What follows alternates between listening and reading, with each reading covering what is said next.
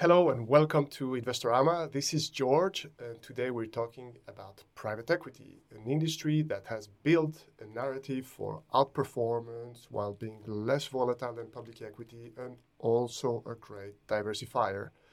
The new chapter in the story is that it used to be an exclusive asset class for VIP investors, only large institutions, but now it's becoming available to private investors, at least the very wealthy one. But is it all a myth? And how should investors approach it? This is what I'll be discussing with my guest today, Trym Riksen.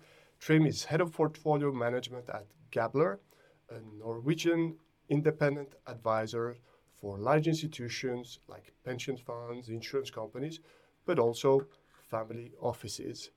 Trym, welcome to the show. It's great to have you here. Thank you very much. It's nice to be here. As we're going to talk about something serious, I'd like to start on the light side, and I'm going to share just a few seconds of the Blackstone holiday video as an introduction to our conversation.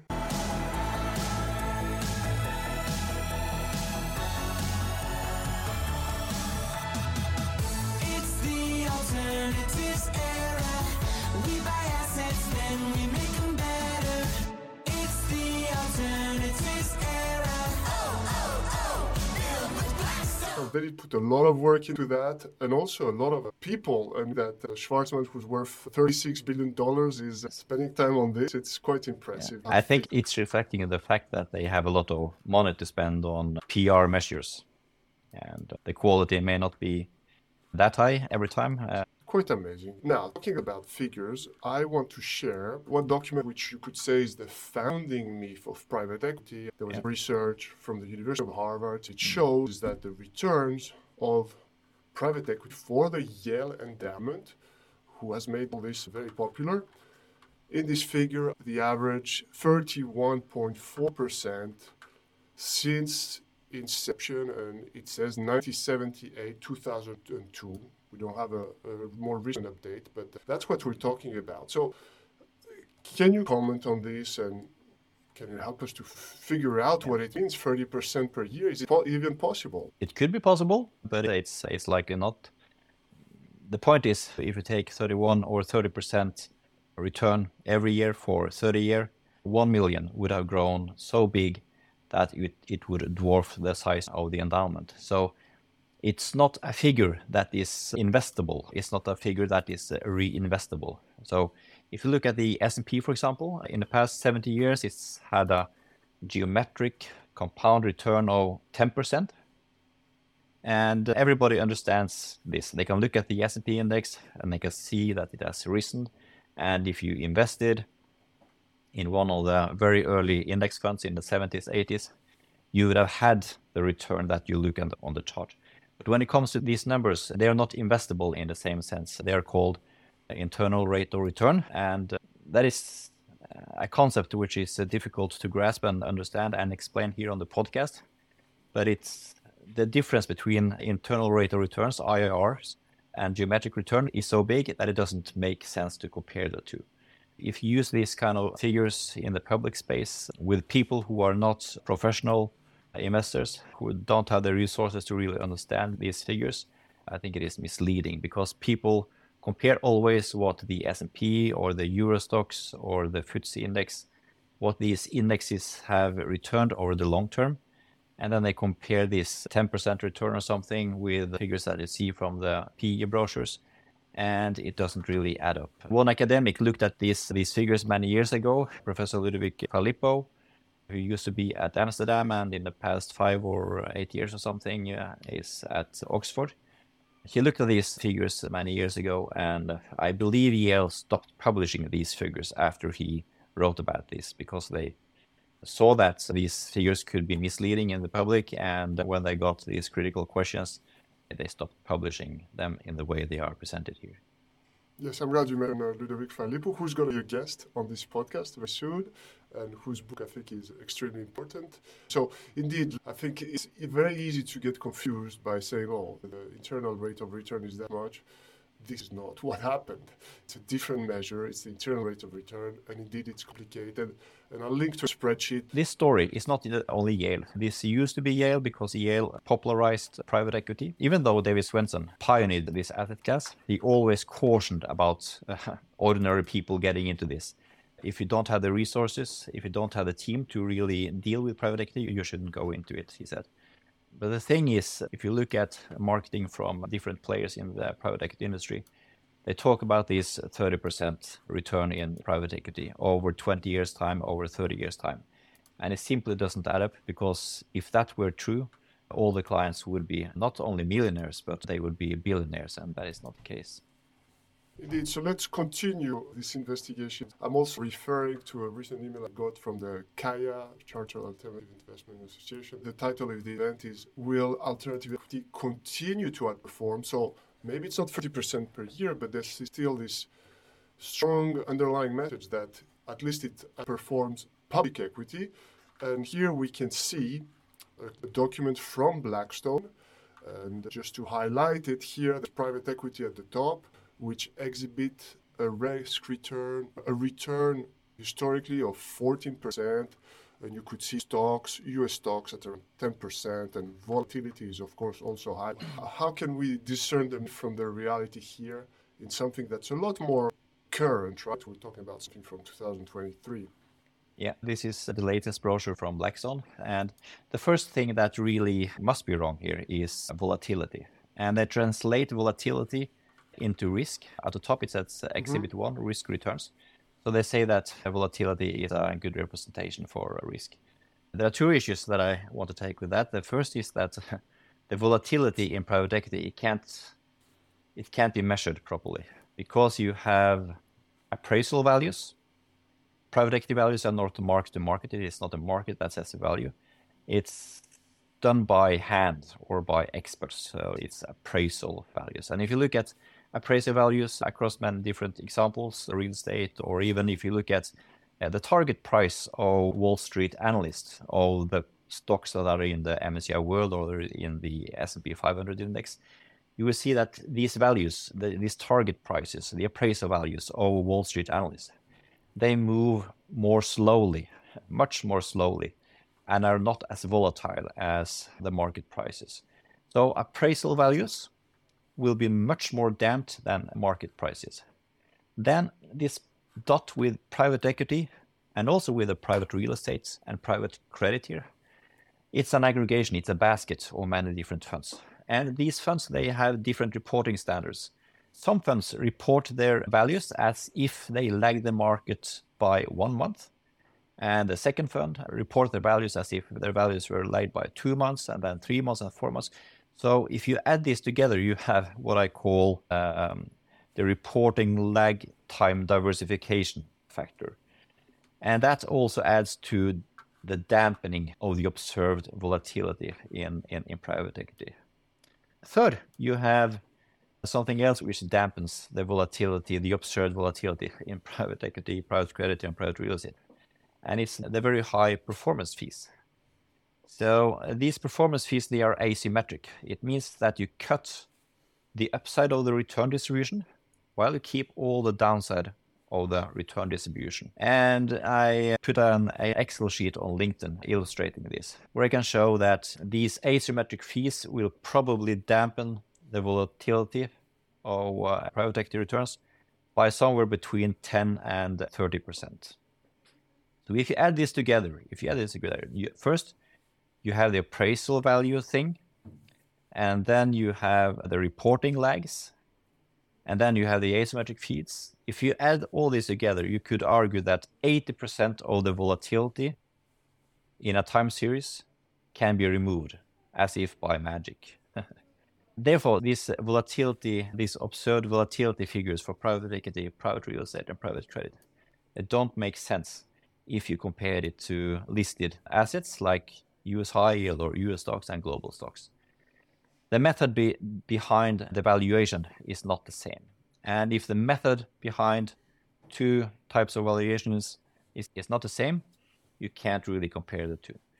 So, ballpark, if you were to get a grasp on what may be the real volatility in private credit, private real estate, private equity, if those asset classes were put on a stock exchange, you could multiply by somewhere between 4 and 5 maybe. And if you look then at private equity has normally been highly leveraged. That's where the L in LBOs comes from, leveraged buyouts. And if you have 2 times the leverage in private equity as you have in listed stocks, it's beta 2. And from that perspective alone, you should expect higher risk and also volatility in leveraged buyouts than in listed stocks.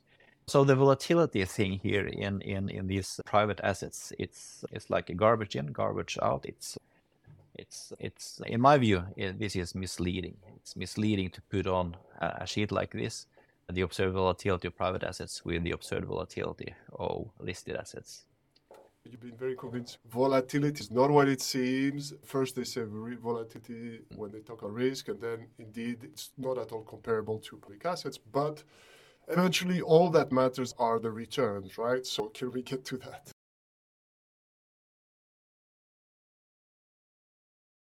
And the returns here, they are, if you look at the bubble that says private equity, those figures come from Cambridge Associates. And the Cambridge Associates figures, they are not investor returns. So it's not like you invested in Berkshire Hathaway in the 1960s and held on to that stock. If I compare the private equity returns of Cambridge Associates with the private equity returns of US pension funds, I find that there is a huge gap here. The actual returns in private equity, based on actual experiences in pension funds in America, the returns have been 3 to 4 percentage points lower in practice than what you see from Cambridge Associates.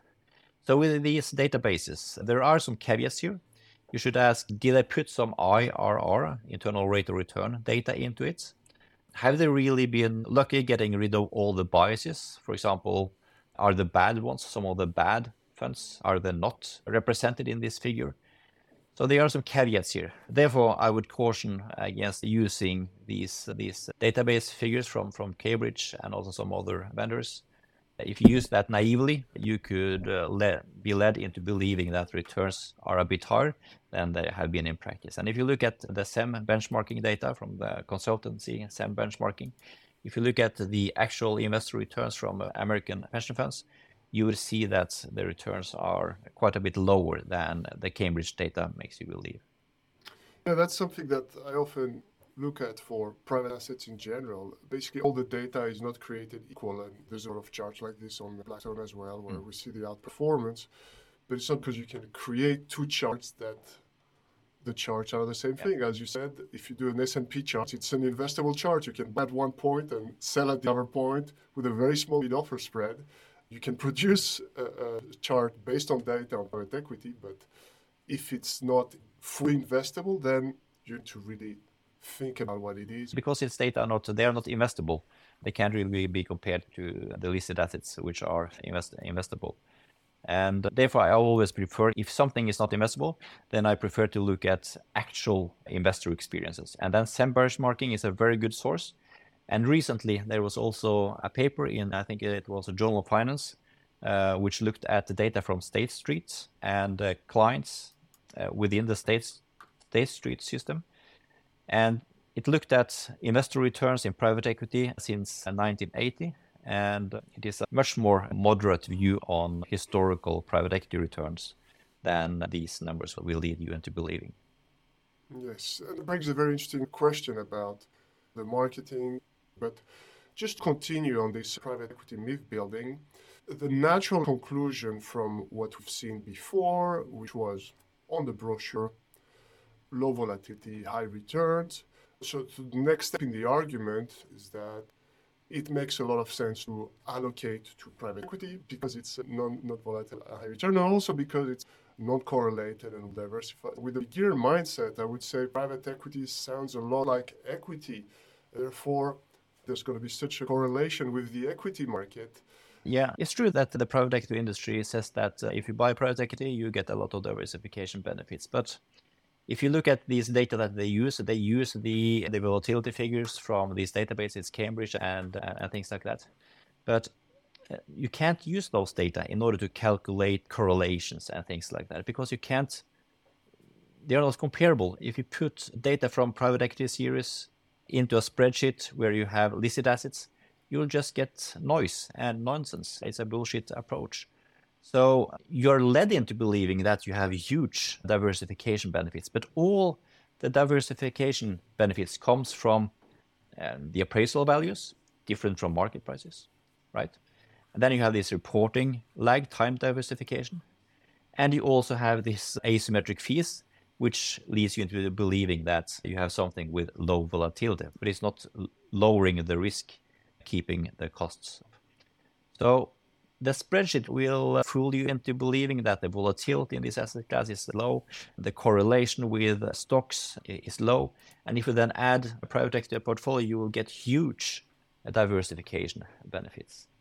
The thing that people don't tell you is that if you buy a private equity fund, you will not get a part of the private equity segment because you will just buy one sample, 10 or 20 or maybe 50 private companies. And private equity is not scalable in the same way as if you buy the MSCI World. If you buy an MSCI World index tracker, you will get a representative slice of the value creation across all firms in the world, right? Whereas if you buy a private equity fund, you will just get exposure to those 50 companies. And those 50 companies are not necessarily representative of what happens in the unlisted space. In other words, when you load up on private equity funds, you get a lot of unsystematic risk, which adds to the volatility of a portfolio.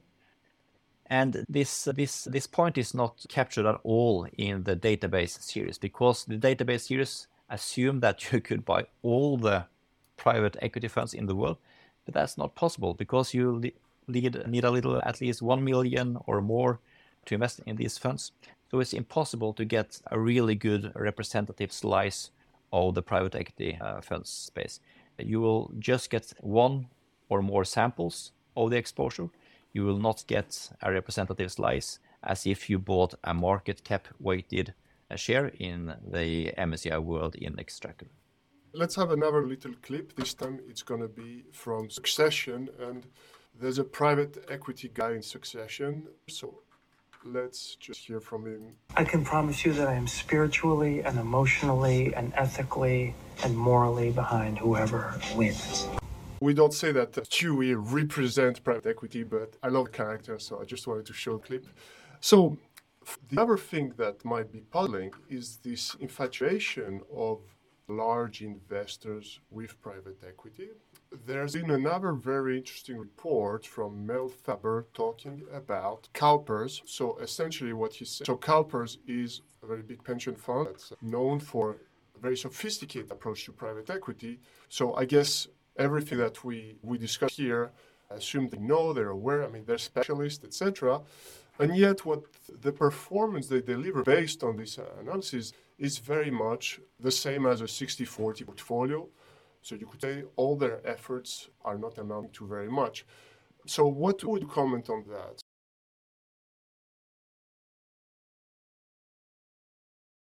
Yeah, this chart is very interesting. It says that the old mixed portfolio 60-40 would have given you the same return as if you bought a more complex portfolio.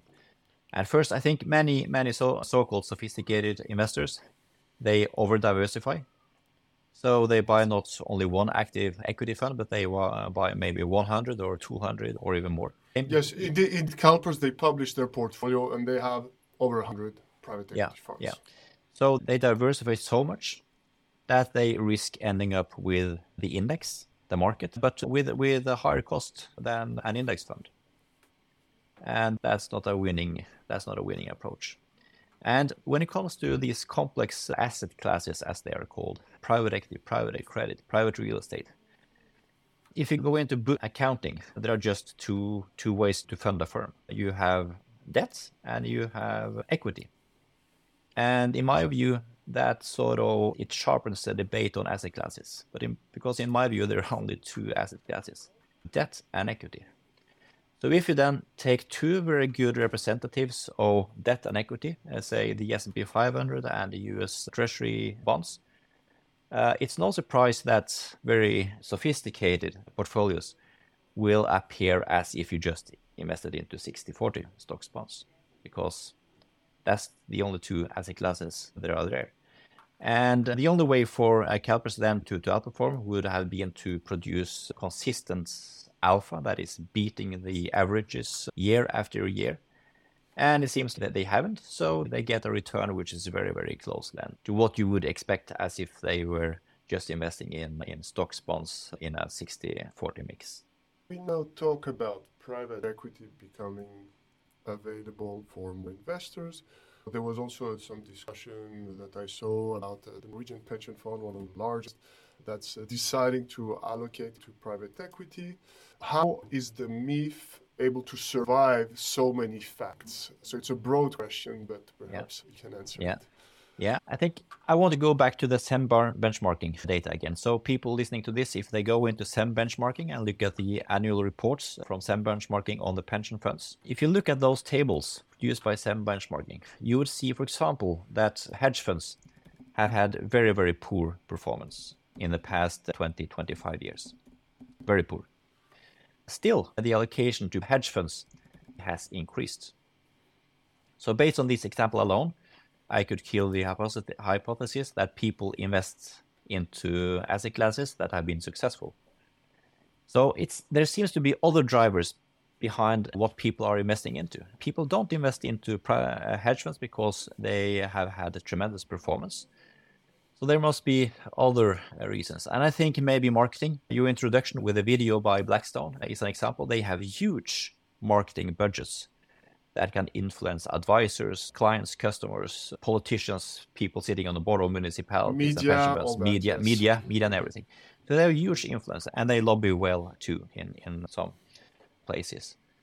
And you can't disregard the fact that money, power, and some of the most moneyed persons in finance these days are people from the finance industry.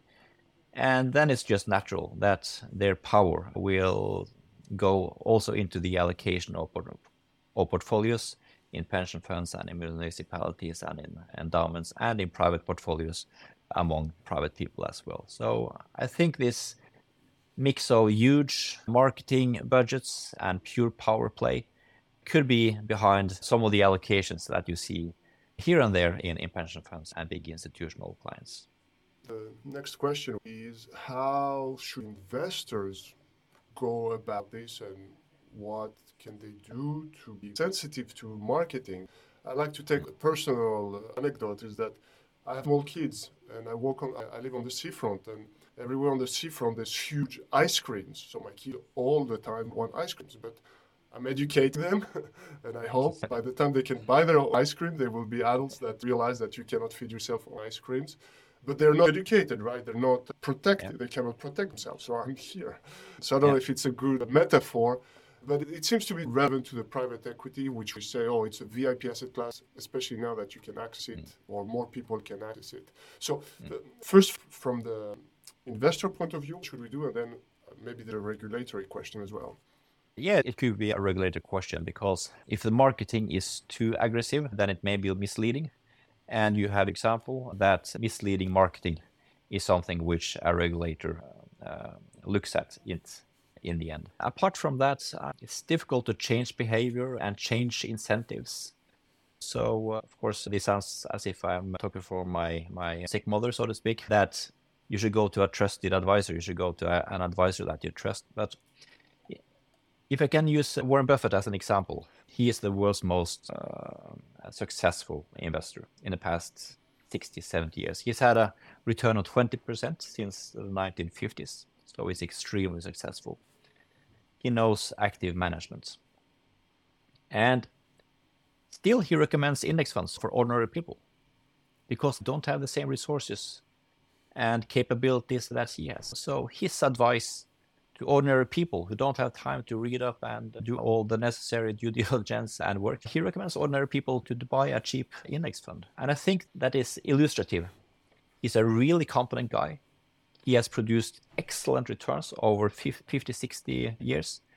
And still, for ordinary people who are not in his shoes, he recommends invest in index funds. So that is, so to speak, my advice as well.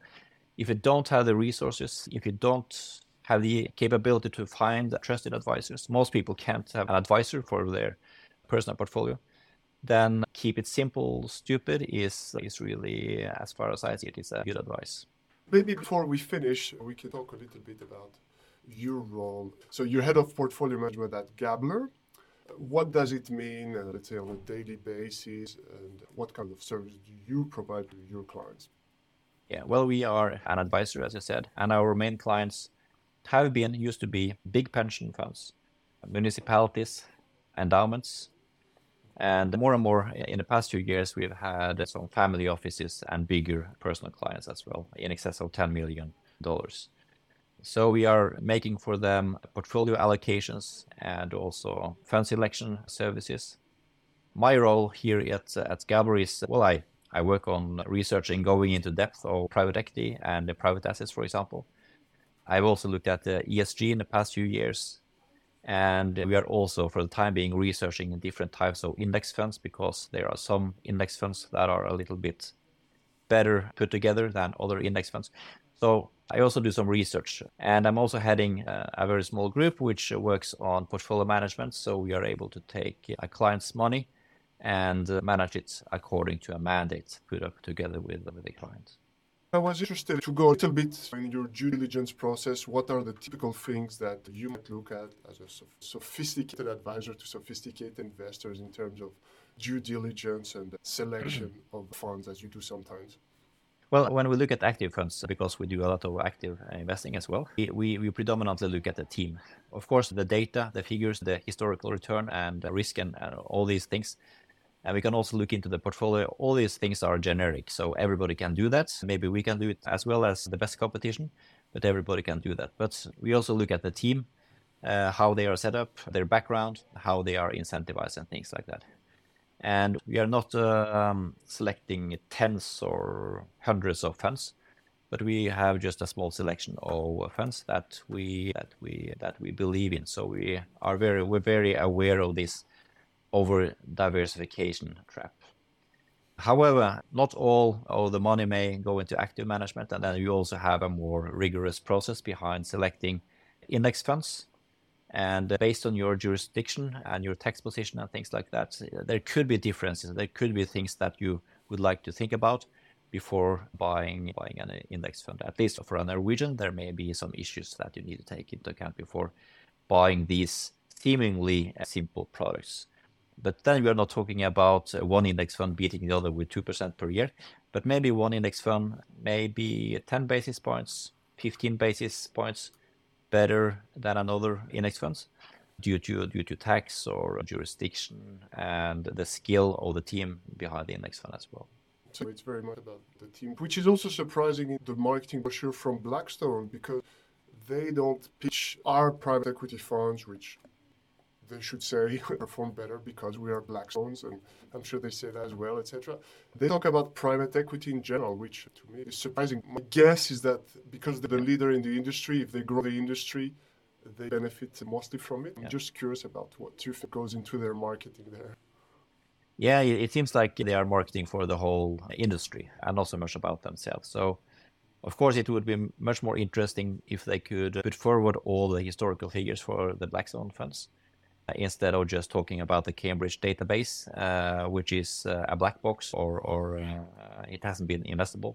It would be much more interesting if they could put forward all the historical data in an Excel sheet on their website for people to look at and analyze. Then the community could assess Blackstone in a more objective way. But it seems like it's important for them to make some PR for the whole industry. And then they put their PR money into a commercial, which has little to do with the performance of Blackstone, but more to do with the perception, maybe, of private equity as something which is cool and sexy. I think that's a great suggestion for the marketing team at Blackstone. If they listen to us next year, 2024, instead of a holiday video, put some efforts into following Trym's recommendation and gather all the data, and then we can really talk about the outperformance and everything else that you deliver. We've mentioned it already. We talk about this, Blackstone talks about the alternative era, and to some extent I think it's happening. There's definitely a change. And also we talk a lot about the democratization of alternatives. Can you give the top of your mind on these developments? Yeah. Well, every time one of the bigger players in the financial industry talks about the democratization of finance, you should be wary. Well, if you look at the private equity industry, it has been tremendously successful. In the 1980s, 1990s, it was a niche. And then in the past 10, 20 years, it's been growing very, very successfully. And American endowments, American pension funds, maybe they have reached a level now in terms of allocation where it's not so easy to sell to these same endowments and pension funds anymore. So if you want to broaden the market, the biggest part of the market is the man in the streets, private persons. And that's what we are seeing now that the marketing efforts of the biggest private equity players, they are targeting the man in the streets. So here in Norway, for example, I saw one example. I think you now need just $10,000 or less to invest in private equity. And even that is a big amount of money for many people. Still, it opens up private equity for much more people than in the past. So it seems to be based on observations that these private equity titans, they are now targeting ordinary people, and that we will see more and more private equity funds opening up for smaller and smaller amounts of money and for the smaller customers. I think about the bias, what you see is all there is, right? It's very hard to shift your mindset of when you see a chart versus a chart, a private equity chart versus an S&P chart. You accept that it's the same kind of chart. You explain to us that it's not, but I think until people get their head around this, private equity has a very easy job at marketing their funds. But anyway, you've done such a great job at highlighting those issues for us that I'm very grateful. Tell us where we can follow you and keep learning from you, Trym. Yeah, I publish from time to time posts on LinkedIn. And lately I've looked at the volatility myth of private equity, where you have these distinct sources of dampening volatility in private equity. And I previously looked at the ESG, for example, which is more noise than coherence and information. So from time to time, I want to dive deeper into a space and take a look at that space in order to see if it's more based on myths and misunderstandings than on truth. No, and absolutely. We're very grateful for your posts and your comments. So that's how I connect with Trym. Not only he responded to my comments, which was always appreciated, but also the people who follow him and discuss him make the conversation on each post extremely interesting. And really, if you want to have an in-depth look at the specific aspect of private equity, you can re-find it there. Thanks for all that. And we'll put all the links, including the things we discussed, in the show notes, because we want this to be a resource for investors who want to explore even further than what we have the time for here today. Trym, thank you very much for your participation and wishing you all the best. Thank you very much for having me here. Thank you.